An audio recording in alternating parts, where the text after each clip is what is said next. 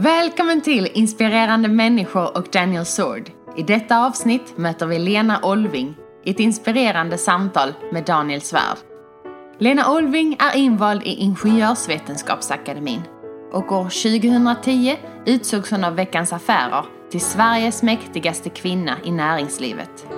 Under hennes ledning har bolaget Mycronic haft en fantastisk utveckling till ett miljardbolag. Ta del av Lena Olvings resa, erfarenheter och råd. It's that time of the year. Your vacation is coming up. You can already hear the beach waves, feel the warm breeze, relax and think about work. You really, really want it all to work out while you're away. Monday.com gives you and the team that peace of mind. When all work is on one platform and everyone's in sync, things just flow. Wherever you are, tap the banner to go to Monday.com. Wow. Nice. Yeah. What you're hearing are the sounds of people everywhere putting on Bombas socks, underwear, and T-shirts made from absurdly soft materials that feel like plush clouds. Yeah, that plush. And the best part? For every item you purchase, Bombas donates another to someone facing homelessness. Bombas. Big comfort for everyone. Go to bombas.com/ACAST and use code ACAST for 20% off your first purchase. That's bombas.com/ACAST. Code ACAST. Mitt namn är Daniel Svärd och jag har glädjen och äran att sitta med Lena Olving på Mycronic. Hej. Med vatten från Ramlösa i Skåne. Allt knyts samman och du är från västkusten. Och du veckopendlar upp hit. Och du har varit vd på Mycronic ganska många år och haft en fantastisk resa. Vi skulle haft det här samtalet i början och satsat på aktien också, så hade vi alla varit förmögna med det här laget. Och innan dess så var du vice vd och operativchef på Saab, tunga försvarskoncernen, och innan dess vice vd på Volvo, personvagnar, och divisionschef i Asien. Många spännande områden. Och dina föräldrar, de kom österifrån. Som 16-åringar så färdes de från Estland hit. Och hade en otrolig resa i Sverige. Din pappa blev professor och sedan rektor på Chalmers. Din uppväxt i Göteborgsområdet, hur har den präglat den kvinnan du är idag? Att jag pratar göteborgska och att jag svär ganska rejält. Ja. Men du har ingen snus i alla fall. Nej, det har jag inte. Men det är faktiskt, jag brukar alltid säga att det här att jag svär, det är dialektalt. Ja. Det gör man i Göteborg. Ja. Nej, men jag är uppvuxen i en väldigt trygg hemmamiljö med mina syskon. Uppvuxen på ett litet område i Göteborg där alla kände alla och alla lekte med alla. Jag har faktiskt precis över helgen varit och hälsat på min äldsta barndomskamrat. Och vi pratade om det, om hur vi liksom gick in i varandras hus och bara, alltså, man åt middag med den man var med precis just då. Och alla har ätit jättemånga middagar hos varandra. Så jag hade en väldigt trygg uppväxt och jag tror att det delvis är och jag har alltid fått, mina föräldrar har alltid låtit mig och mina syskon få pröva olika saker. Och lära oss liksom den hårda vägen. Alltså, ja, jag vet inte hur jag ska uttrycka det, men jag menar, det gör ont när man ramlar ner från träd och sånt där, va? Men, ja. Du testar massa olika sporter. Ja, jag har gjort massor. Golf och häst och... Vad var du bäst på då av alla sporterna? Alltså det var nog golf egentligen, eftersom det var det som jag ju ett tag i alla fall funderade på om jag skulle ägna mig åt. En individualistisk sport. Ja, det är det ju. Men jag har hållit på med lagsport också. Jag har hållit på med basket. Jag har hållit på med volleyboll i division 2 i många år. Jag har spelat fotboll. Men det här med golf var ju någonting som vi gjorde i familjen. Så det blev ju liksom en sån här... Det var ju sättet man umgicks på. Så att... Då hade jag ju planer. Då kom jag hem när jag var 16 år, eller 15 år var jag. Kom jag hem till min pappa och så sa jag det. Pappa, nu, jag funderar faktiskt på om jag skulle bli golfproffs. Och det hade jag ganska lågt i handikapp, och det här är ju ganska många år sedan, så att det är ju väldigt skillnad nu. Och då sa min pappa, fantastiskt, sa han, vilken strålande idé, men du kanske ska gå klart skolan först. Ja. Och då brukar jag säga att jag har inte slutat med det än. Nej. Jag håller fortfarande på att lära mig Livets nya saker skola. varje dag. Ja, precis. Dina föräldrar från Estland, fick du någonting med dig därifrån? Tog de initierade någonting, liksom en extra sisu eller någonting? Den här kraften som de hade som... Nej, alltså kanske inte från Estland, men som flyktingar, om man kommer till ett främmande land där man inte kan språket. De kom 44 där. De kom 44 när de var 16 år. Man kan inte språket. De hade ju egentligen ingenting med sig, inga tillgångar, ingenting. Och man börjar på ruta 0. Det är klart att om man lyckas då som mina föräldrar gjorde, så överförs väl kanske en del av det här till barnen då, eller till oss, jag och mina syskon, att allt är möjligt. Och min mamma sa alltid att man styr över sitt eget öde, sa hon, vilket man ju naturligtvis inte gör, men i hennes värld så handlar det om att det fanns alltid saker man kunde göra. Så vi har nog fått en sån här liksom, hur svårt kan det vara, och överlevnads eller liksom kämparinstinkt har vi nog med oss. Vi är ju rätt jobbiga alla tre. Alltså, det har ju gått rätt bra för oss alla tre. Vad gör dina syskon? Ja, min bror är också börs-vd. Numera, annars har han... På vilket bolag? På Ray-Based, ett litet startup-bolag. Det är egentligen inte meningen att han ska vara det, men han är det. Men han har jobbat väldigt många år i läkemedelsbranschen och jobbat utomlands i många år. Min syster var från början tandläkare, men har sen sadlat om och har varit affärsutvecklingschef i många år på olika läkemedelsföretag innan hon plötsligt gav sig in i HR-spåret. Så hon har bytt... Precis som din mamma som blev personalchef. Ja, precis. Det är high achievers liksom. Är det en kultur, tror du, som odlas, eller är det genetiskt, eller vad kommer det ifrån då? Ja, alltså det är svårt att säga. Jag tror ju att... Är det att man klappar varandra på axeln liksom och hjälper varandra framåt som i USA, eller? Nej, det tror jag kanske inte riktigt så. Men jag tror att mina föräldrar hade bägge två en väldigt stark drivkraft. Att lyckas. Pappa kommer från en akademikerfamilj. Mamma gör inte riktigt det. Men de hade... jag tror fortfarande att det är så att när de kom till Sverige så ville de bli... De ville liksom... De visste att de skulle vara här i Sverige, och vi talar ingen estniska exempelvis. Min mamma och pappa sa att nej, men vi är svenskar. Svenska traditioner. Vi talade bara svenska hemma. Jag har aldrig betraktat mig som någonting annat än svensk. Samtidigt så känner jag alltså att jag har med mig någonting i mig då, och från min uppväxt som kom från mamma och pappa genom att de var flyktingar än att de kom just från Estland. Att de hade fått kämpa så att ta sig till bli någonting liksom.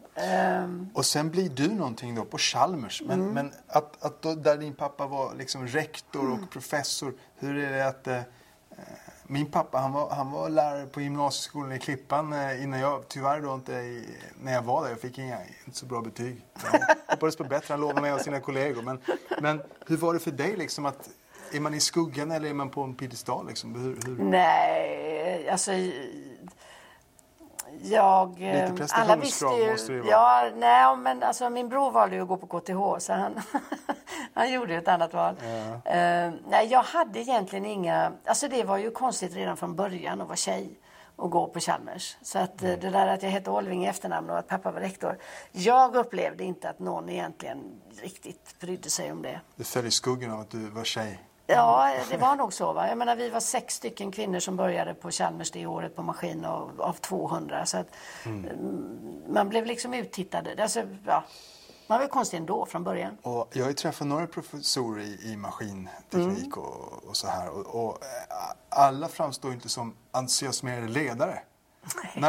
När fann du hos dig själv liksom att du hade den ådran? Nej, men den fann jag. Det var nog så att... Eftersom jag har hållit på med så mycket idrott så insåg jag ju redan då att jag gillar liksom det här att ta kommando på något vis. Ja. Fast på ett fint och snällt och schysst sätt. Jag har ju aldrig gillat någon sorts peka med hela handen grejen. Jag insåg väl ganska tidigt, tror jag, att jag nog hade en talang för att få människor med mig. Även om jag inte kallar det för ledarskap då. Det gör man inte när man är 13 år och spelar fotboll. Va? Och sen då Göteborg, liksom den här, det är som en nationalklenod. Chalmers menar du? Eller Volvo? Chalmers kanske inte Göteborg är lika stolt över som över Volvo. Vår en svensk nationalklenod. Men yttermera så kanske Göteborg. Där du då kliver in och får många spännande roller. Fast jag började faktiskt på Volvo, någonting som heter Volvo Komponenter. Som var ett dotterbolag till AB Volvo som låg i Skövde. Så jag började faktiskt i Skövde på Volvo Komponenter. Sen delades det upp så att det gick en del till lastvagnar och en del till personvagnar. Och sen var jag ju på Volvo personvagnar i många år. Vad har varit signifikativt för Volvo-andan? Där är många starka ledare. Gyllenhammar och andra. Vilka har du kommit i kontakt med? Nej, men jag menar Håkan Frisinger som var vd för personvagnar. Roger Holtback som också var vd för personvagnar. Alltså jag hade många vd:ar. Jag hade Håkan Frisinger, jag hade Roger Holtback. Jag hade Per-Erik Molin, jag hade Tuve Johannesson, jag hade Hans-Olof Olsson och Fredrik Arp. Och Steve Odell. Men det var bara några månader sedan slutade jag ju på Volvo personvagnar. Och det som är intressant, alltså, att trots att det är så väldigt många olika vd:ar och en del kom från Volvo personvagnar, en del kom utifrån, så är ju själva Volvoandan väldigt stark. Vad består den i då, den andan? Ja, nu är det ju 10 år sedan jag slutade så nu kanske det inte alls är som det är. Men alltså man är ju väldigt pro bolaget. Alltså man vill verkligen, man gör verkligen sitt bästa för att det ska gå så bra för Volvo personvagnar som möjligt. Och därför så tar man ett extra steg om det behövs eller bend your back a little bit more om det behövs. Och därför att man har ju alltid varit en underdog egentligen. Man har alltid, nu är det ju på väg att ändras, men man har alltid varit inte lyckats lika bra som en del av konkurrenterna. Aldrig sålt riktigt lika många bilar och ändå är det en enorm stolthet som finns i det här bolaget som man hela tiden försöker rida på för att lyckas ännu bättre affärsmässigt. Och ett tag då var Volvo i samma storlek som BMW. Och sen stack BMW iväg liksom. Vad var det som hände där? Vi tappade lite så pole position liksom. Vad Volvo var och vad det sen kom att bli. Ja, man kan väl säga att man lyckas med det nu. Nu har BMW problem för de har inte så elektrifierad lina. Men de är duktiga så de kommer nog alltså jag har svårt för att göra den analysen nu så här lång tid efteråt, men det är klart att bilbranschen handlar ju väldigt mycket om produktutveckling och att man gör rätt, att man har en rätt. Det handlar ju inte bara om features och vad produkten klarar av utan också hela designspråket och vad man egentligen vill, och man tappade väl lite där i några år. Du hade många olika ledare liksom. Nu har du själv varit vd på Mycronic under en lång tid och det har gett ett avtryck som nu bär frukt efter lång tid. Om man hackar upp det för mycket så är det svårt att få liksom den här kontinuiteten. Gyllenhammar, hur var hans era? Den var lång och dominant kanske, men den resulterade också i en del starka modeller. Ja, han var ju då vd för AB Volvo som Volvo personvagnars vd rapporterade till, och PG hade väl det är svårt för mig att säga vilken liksom inflytande han hade på produkterna egentligen och vad man ville på den tiden. Men han hade ju väldigt höga ambitioner och visioner och en del lyckades han ju med och andra blev väl kanske inte så bra. Och sen klev du vidare in i Asien. Denna spännande värld, Kuala Lumpur i Malaysia. Hur var det liksom att gå från Göteborgstrakten dit? Du tog jobbet med dig, du tog familjen med dig. Din man, han sålde sitt företag. Ja, min man sålde sitt företag. Mina barn grät och skrek och sa att vi förstörde deras liv när vi flyttade dit. Och när vi skulle flytta hem 5 år senare så grät de och skrek och sa att vi förstörde deras liv. Så att, ja, barn är anpassningsbara. Nej, men jag har varit mycket i Asien innan jag flyttade dit. Jag har alltid tyckt väldigt mycket om Asien.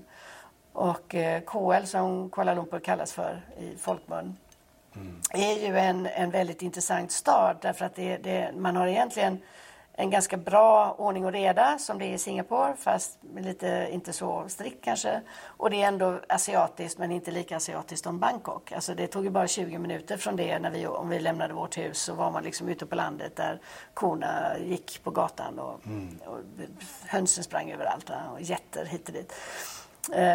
Så det var väl inte så konstigt kanske för oss då, mig och min man. Det var väl lite lurigare för ungarna då som skulle lämna svensk skola och börja gå i amerikansk internationell skola. Och ingen utav dem pratade ju engelska jättebra, men det är också fascinerande att se hur barn bara anpassar sig direkt. Och Adam som bara var 11 år, han var 11 år, han lärde sig ju omedelbart och alltså han fick omedelbart kamrater som inte kunde svenska då, som kom från alla världens hörn. Och så lärde de sig engelska jättefort. Så att, men det var ju en liten uppförsbacke för dem inledningsvis, det är ju svårt. Och vad var det som du gjorde där då, som på Volvo? Ja, mitt uppdrag var jag var ju då, större delen av den här tiden så var jag då regionschef för regionen, och det handlade ju om att bygga affären och öka affären för Volvo personvagnar hade aldrig riktigt satsat på, förutom Japan som var ett eget marknadsområde, så hade man inte riktigt satsat på resten utav Asien. Och det bor ju ändå 2 miljarder människor, ja, då kanske det inte var 2 miljarder, men det bor ju ganska många människor där. Så mitt uppdrag tillsammans med teamet var ju att se till att öka antalet försålda bilar. Och det gick bra. Hur gör man det? Det är spännande. Vi har Elon Musk nu som redefinierar liksom hur man säljer bilar, små shoppar, man säljer dem på nätet och sådär. Hur gjorde du? Men det här är 20 år sedan, så det här är det här var ju det traditionella sättet. Men en av de sakerna som vi gjorde, det var ju att vi jobbade ju då med återförsäljare förstås i alla länder. Och i ett av länderna, eller i många av länderna, så finns det goda eller väldigt fina, i Asien finns ju väldigt många bra hotell, alltså 5-stjärniga och numera nästan 6-stjärniga hotell. Raffles i Singapore. Ja, precis, och Ritz-Carlton på olika ställen, och ja, där det finns väldigt många fina hotell. Så vi jobbade, en av de sakerna som jag försökte då jobba med, det var att få återförsäljarnätet att förstå att man måste hantera kunder på ett speciellt sätt. Eller på ett respektfullt, jag ska inte säga att de inte var respektfulla, men man kunde liksom ha hela kundkontakten på ett annorlunda vis.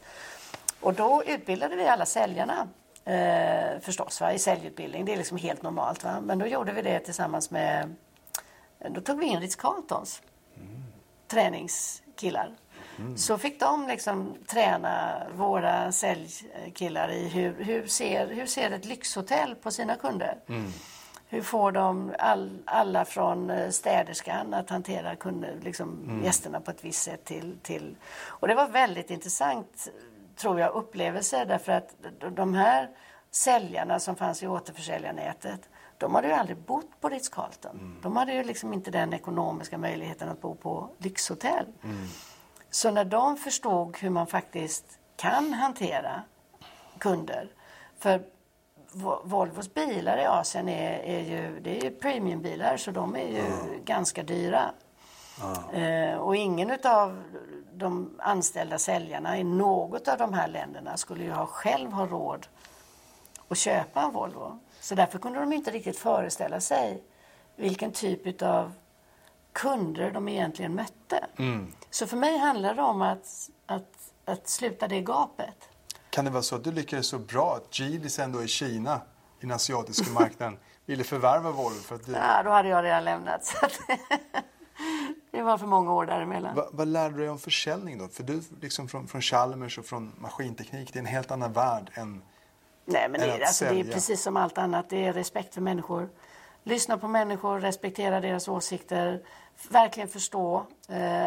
Och det är ju det jag gör och har egentligen gjort i alla mina roller. Det handlar ju om, alltså när man jobbar i företag som säljer produkter, så handlar det ju hela tiden om att förstå vad slutkunden egentligen vill ha. Lyssna in det och sen överföra det till produktutveckling. Så alltså egentligen är det jättelätt. Men den möjligheten hade du inte från Asien. Du kunde inte skicka önskemål om vad de ville ha. Nej, men man kunde skicka in, alltså, för att det finns det finns ju särskilda behov då i Asien. Jag menar det är bara i Asien som man säljer förlängda Volvobilar exempelvis, eller gjorde på den tiden. Och i Singapore så är de vänsterstyrda till exempel. Ja, absolut. Ja, men det måste de ju vara, för det är ju lagkrav. Men att du exempelvis, jag menar väldigt många länder i Asien är chaufförsdrivna marknader. Och det innebär att bilen, det är vi ju inte vana vid i Sverige. Har ni inte det på Mycronic? Nej, vi har inte det.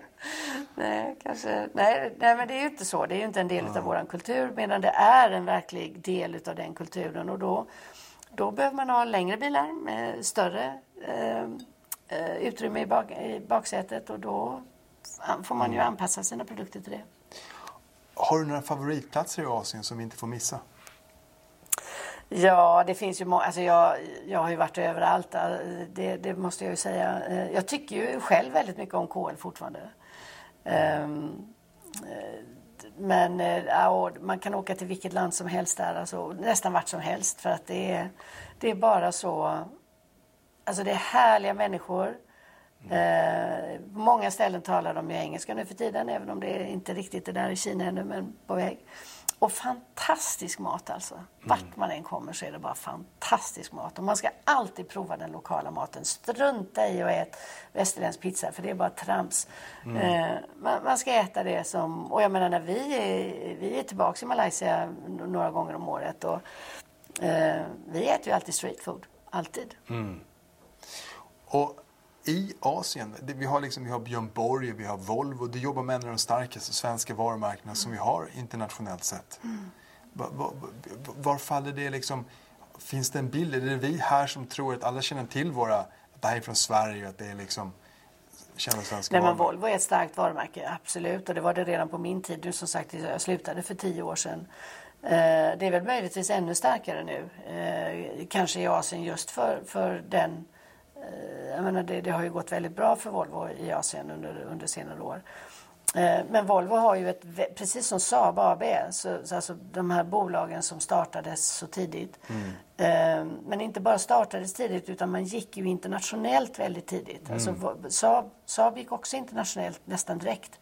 Och Volvo, på den tidens Volvo gick ju också internationellt. Och man såg ju aldrig att Sverige har ju aldrig varit en tillräckligt stor hemmamarknad för många av våra stora företag.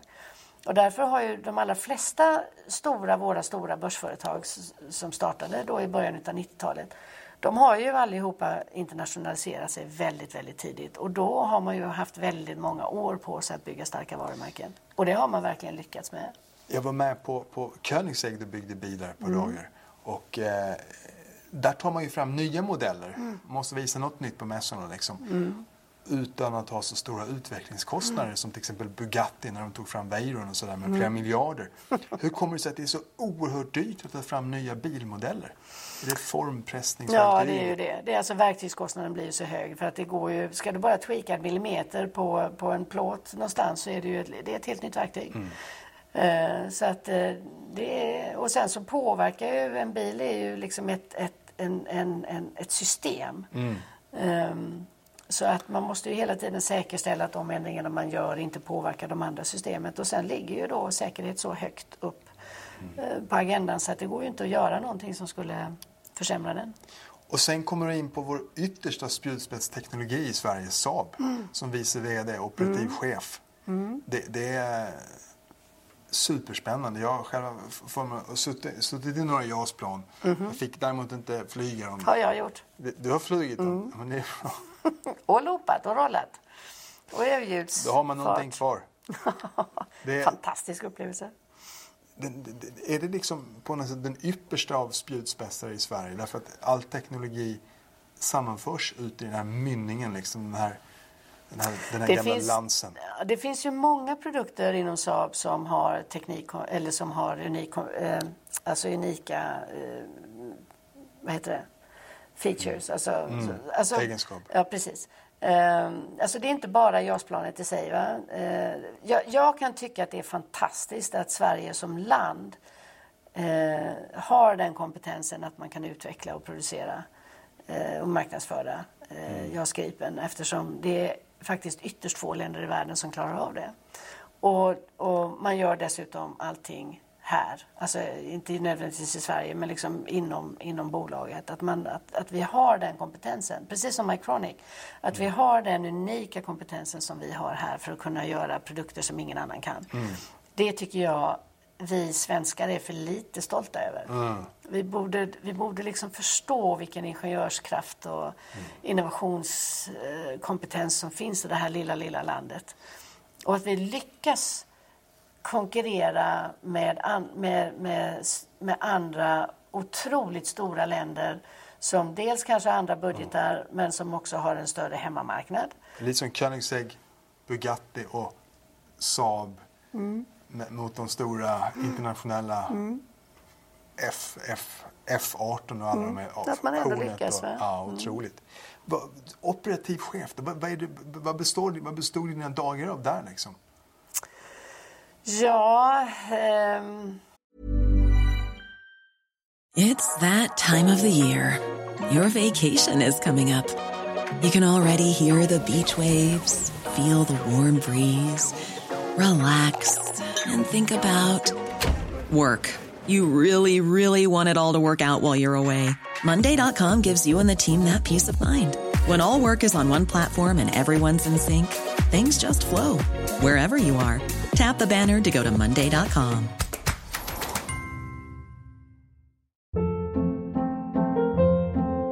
Hold up. What was that? Boring. No flavor. That was as bad as those leftovers you ate all week. Keke Palmer here, and it's time to say hello to something fresh and guilt-free. Hello Fresh. Jazz up dinner with pecan-crusted chicken or garlic butter shrimp scampi. Now that's music to my mouth. Hello Fresh. Let's get this dinner party started. Discover all the delicious possibilities at hellofresh.com. There's never been a faster or easier way to start your weight loss journey than with PlushCare. PlushCare accepts most insurance plans and gives you online access to board-certified physicians who can prescribe FDA-approved weight loss medications like Wegovy and Zepbound for those who qualify. Take charge of your health and speak with a board-certified physician about a weight loss plan that's right for you. Get started today at plushcare.com/weightloss. That's plushcare.com/weightloss. plushcare.com/weightloss.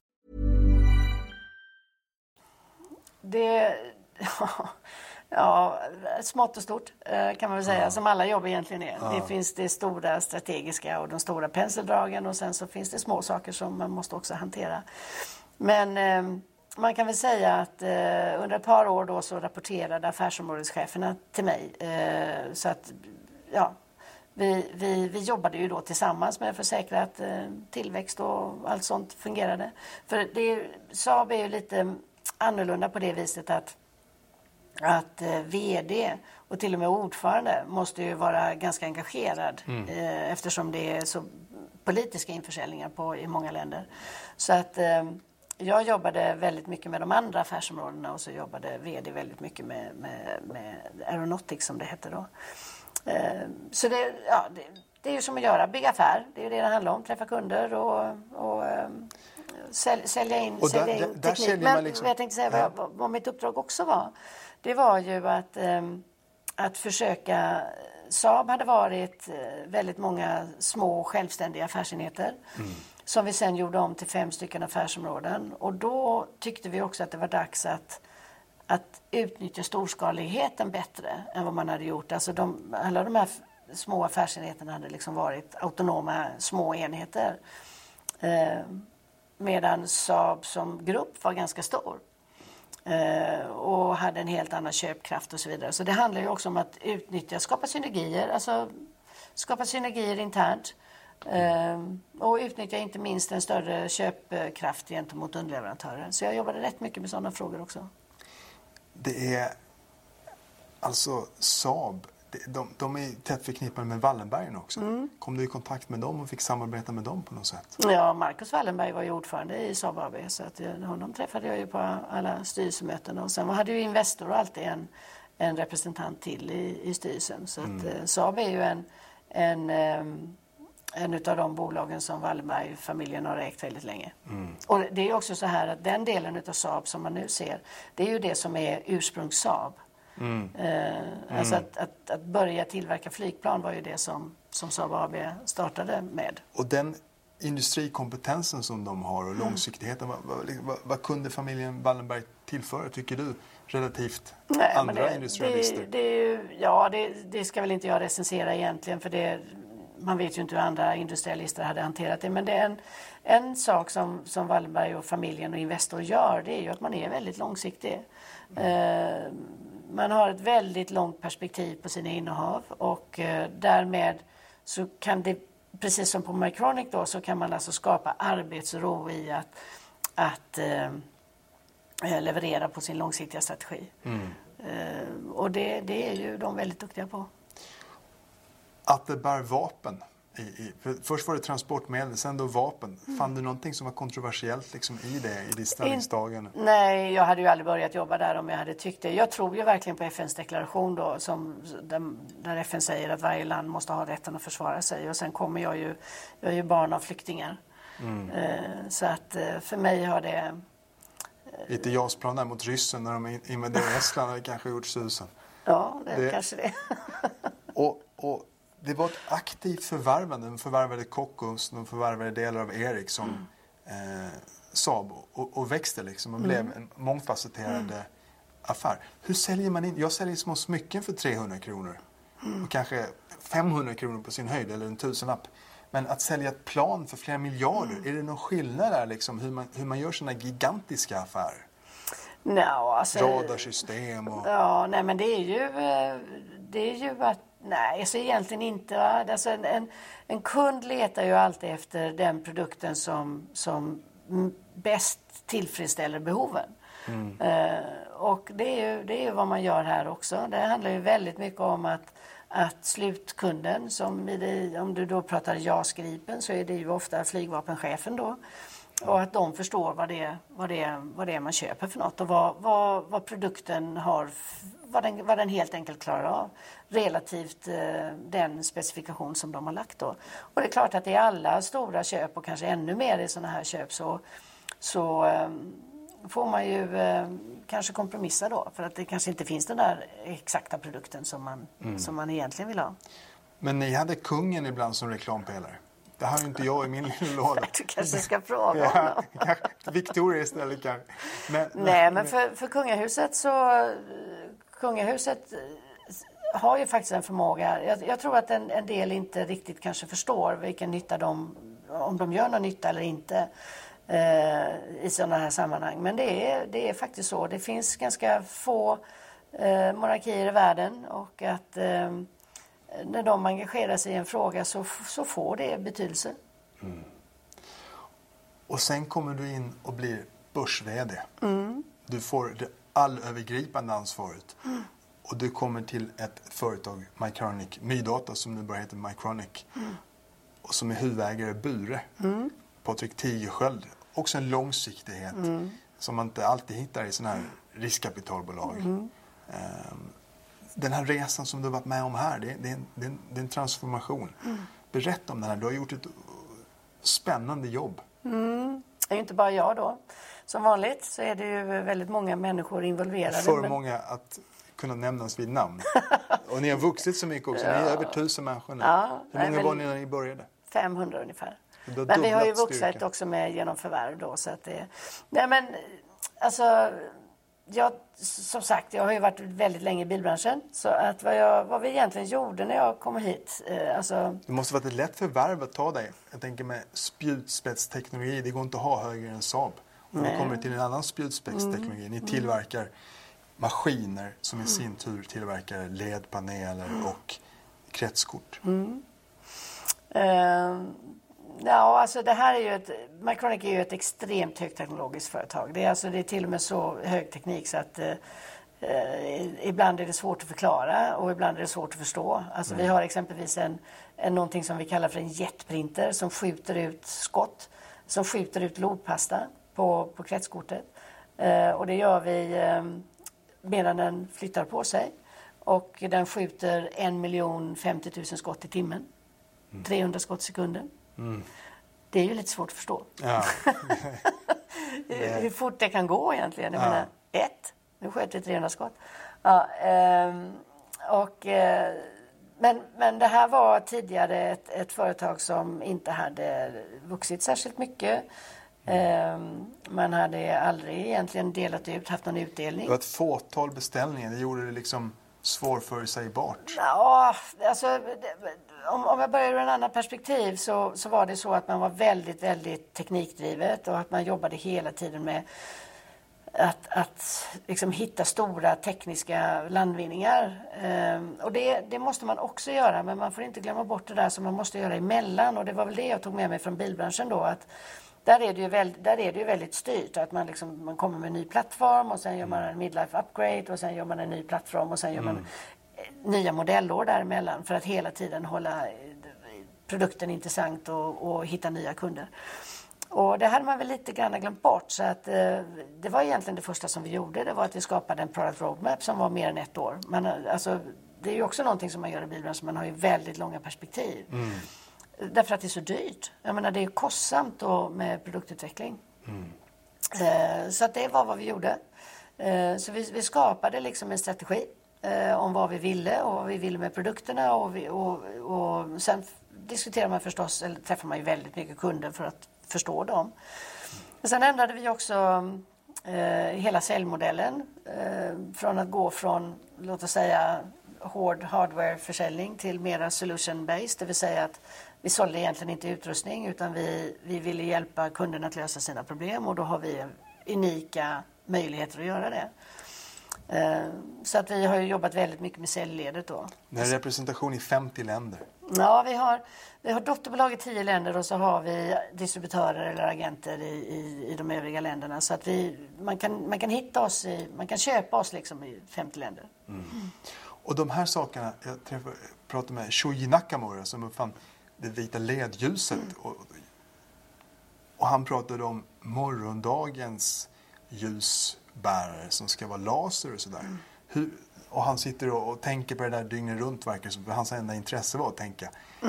Hur håller man sig i fas med teknikutvecklingen som sker globalt och ibland kanske är det fördolda när det kommer en ny genombrytande teknologi för att tillverka ledpaneler och så vidare? Alltså man måste ju lägga kraft och resurser på att förstå vad som händer i industrin och man får köpa olika typer utav utredningar. Men det som vi gör kanske mest är ju att vi i en utav våra affärsområden så umgås vi med, där vi är en leverantör för maskinutrustning till kunder då. Där umgås vi med andra leverantörer, alltså man försöker förstå hur de andra tolkar vad som händer i branschen.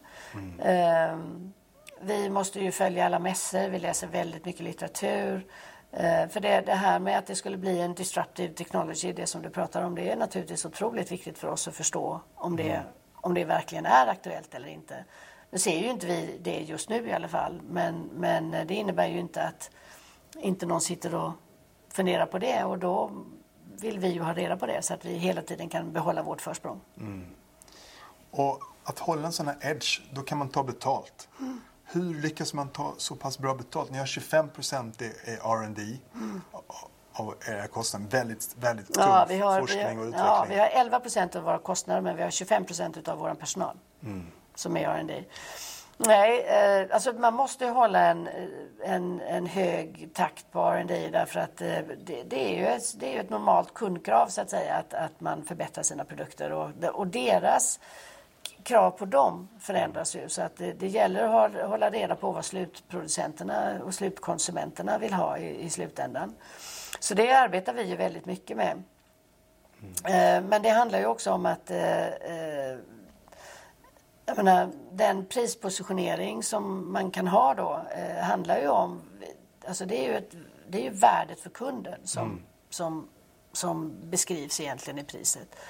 Och eftersom vi har en del unika produkter som ingen annan kan tillverka ännu i alla fall i världen så är det klart att det visar ju också på att det har ett väldigt stort värde för kunden. Och att verka in i en sånt här företag som växer så mycket som ni gör, som då går från 500 till 1000 anställda. Det är en optimism och positiv anda.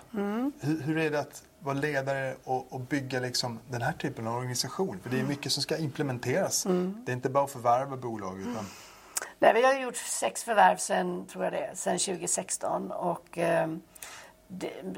och det här bolaget hade ju inte gjort något innan. Alltså det var ju den här mergen då mellan Mycronic eller gamla Mycronic Laser System och MyData som skedde 2009. Men ingen av de bolagen hade någon vana av förvärv.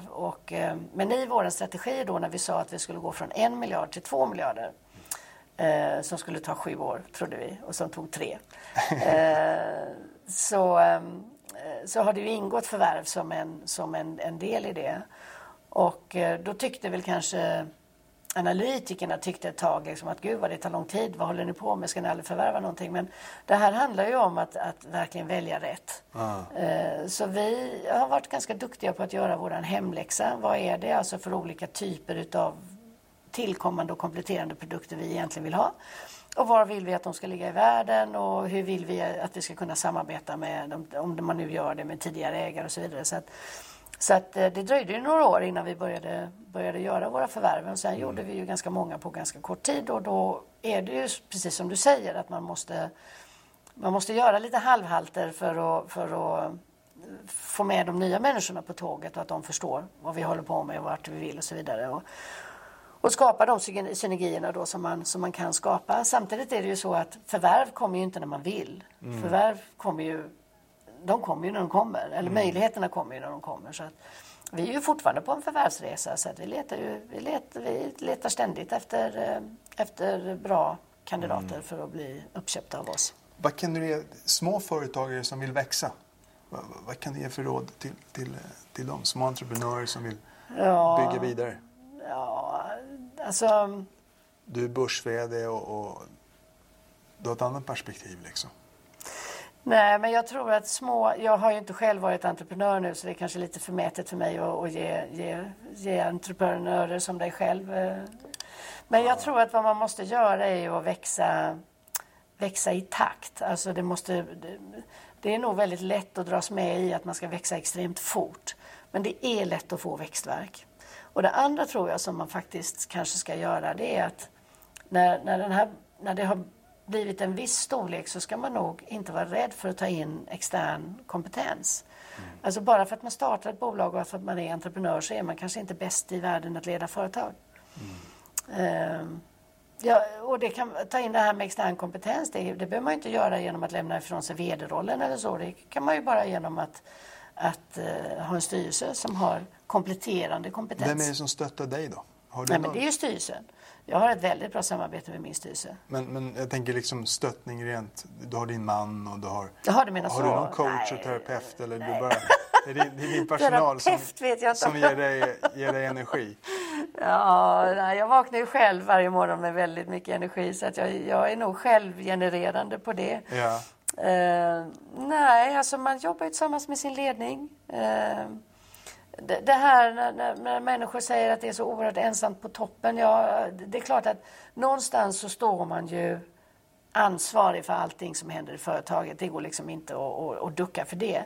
Men det innebär inte att man är helt ensam. Alltså man har sin koncernledning, man har sin styrelse. Och det är ganska många människor som man kan bolla med där. Vitsen är väl att man ska bolla. Och inte tro att man måste kunna precis allting själv. Och man måste göra allting själv. Om du fick börja om nu, skulle du välja samma resa eller någonting du skulle vilja liksom utforska något annat område? Nej, det tror jag faktiskt. Alltså jag gillar att jobba i produktbolag, det har jag ju förstått. Va? Men jag skulle faktiskt ha åkt utomlands tidigare. Alltså, jag hade ju redan jobbat i 15 år eller något sånt där när vi flyttade ut. Det hade jag gjort. Och jag hade också, om jag bara hade insett hur mycket... alltså man borde ha lärt sig mandarin. Det är en tuff sport. Där har man någonting att bita i. Vad ser du för framtid för Mycronic liksom, i ett långt perspektiv? Ja, men precis. Nej, men alltså vad vi säger är ju att vi vill... Vi satte ju då en strategi eller ett finansiella mål att vi skulle gå från 1 till 2 miljarder och så nådde vi 2,3 miljarder efter 3 år tror jag det var. Och då satte vi nya mål och då sa vi att nu ska vi fördubbla det igen då. Så nu har vi ett långsiktigt mål på att vi ska ha en omsättning på 5 miljarder. Men vi har ju krav på lönsam tillväxt. Så att det är ju det vi håller på med nu. Hur ska vi ta oss till de här 5 miljarderna? Och vi har ju en prognos i år som vi är publik att det ska nå 3,5. Hur stor del av världsmarknaden har ni idag? Ja, vi talar inte om marknadsandelar faktiskt. I de tysta rummen, i styrelserum? Nej, vi gör inte det. Därför att vi finns i nischer som är så små så att de är liksom, det är inte ens lätt att få fram marknadsandelar. Men vi är, i våra nisch så är vi, i vårat affärsområde Assembly Solutions så är vi i den nischen, den delen av marknaden som vi verkar i, så är vi marknadsledande. Sker det någonting disruptive i produktionen av, tänker ni kommer artificiell intelligens till exempel, och Elon Musk kan bygga den här Gigafactory som sen bygger maskiner som ska bygga bilarna i sin tur. Det händer mycket spännande saker. Vad ser du där? Alltså så länge som det behövs kretskort så kommer det behövas utrustning som... Och i dagsläget så finns det ju ingen teknologi som verkar ta över det. Och det är ju likadant med bildskärmar och det är ju faktiskt om du tar artificiell intelligens eller virtual och alltihopa, så är det ju så att antalet bildskärmar kommer ju att öka. Inte antalet unika exemplar menar jag inte, utan användningsområden för dem.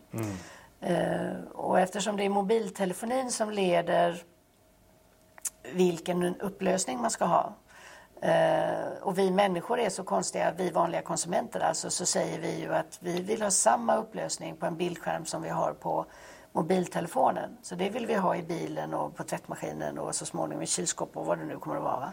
Fast det kanske inte behövs. Och det är väldigt gynnsamt för oss. Det blir 8K. Ja, i Japan nu när man ska sända, när NHK eller NKH eller vad det heter, alltså motsvarigheten till Sveriges Radio TV i Japan ska sända OS 2020, så sänder de ju det i 8K.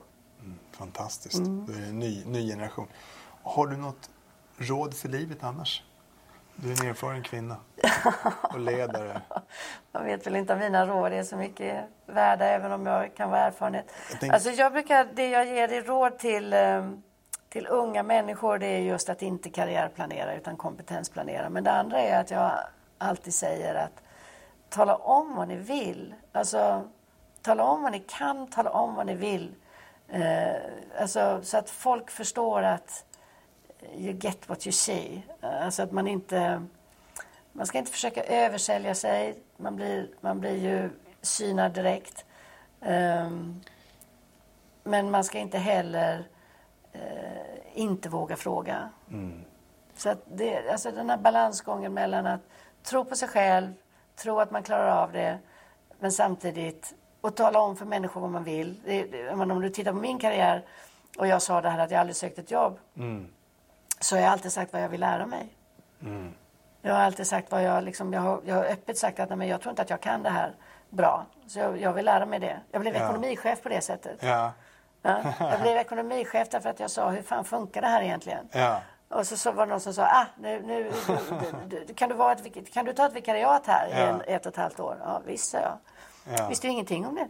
Jag är ju civilingenjör. Man läser typ 4, på den tiden tror jag det var 6 universitetspoäng. Man lärde sig M-kontoplanen, det var liksom det.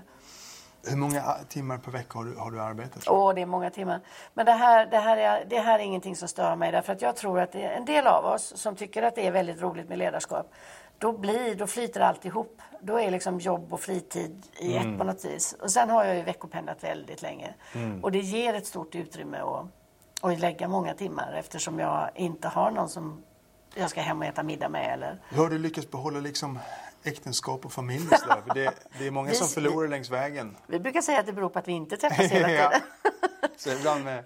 nej, men en grej som är lite kul är att jag pratar ganska ofta med barnen om det här, om att jag har varit borta så mycket, och så säger de att nej, vi upplever inte att du var borta, vi upplever att du var väldigt närvarande hela tiden. Ja, men jag var ju borta, jag försökte komma hem någon gång mitt i veckan och sådär. Jag var ju borta, var ju alltid pappa och sådär, va.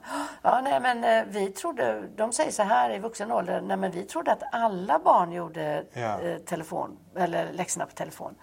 Så det som var deras norm, det var ju helt normalt för dem. Det vill säga, jag var inte alltid hemma, men jag pratade med dem varje dag och vi gjorde läxor. Och jag kom hem på alla sådana här, du vet, när man ska titta på dem och utvecklingssamtal och sånt där. Va? Men jag var inte hemma liksom tisdag 4:00. Men det går bra för dem. Så det har gjort det ett bra jobb. För dem. Hjärtligt tack, Lena. Tack så du ha. All tack. lycka till idag framöver. Hej. Tack. Tack. Hi, I'm Daniel, founder of Pretty Litter. Cats and cat owners deserve better than any old-fashioned litter. That's why I teamed up with scientists and veterinarians to create Pretty Litter. Its innovative crystal formula has superior odor control and weighs up to 80% less than clay litter. Pretty Litter even monitors health by changing colors to help detect early signs of potential illness. It's the world's smartest kitty litter. Go to prettylitter.com and use code ACAST for 20% off your first order and a free cat toy. Terms and conditions apply. See site for details. Hold up. What was that? Boring. No flavor. That was as bad as those leftovers you ate all week. Keke Palmer here, and it's time to say hello to something fresh and guilt-free. Hello Fresh. Jazz up dinner with pecan-crusted chicken or garlic butter shrimp scampi. Now that's music to my mouth. Hello Fresh. Let's get this dinner party started. Discover all the delicious possibilities at hellofresh.com.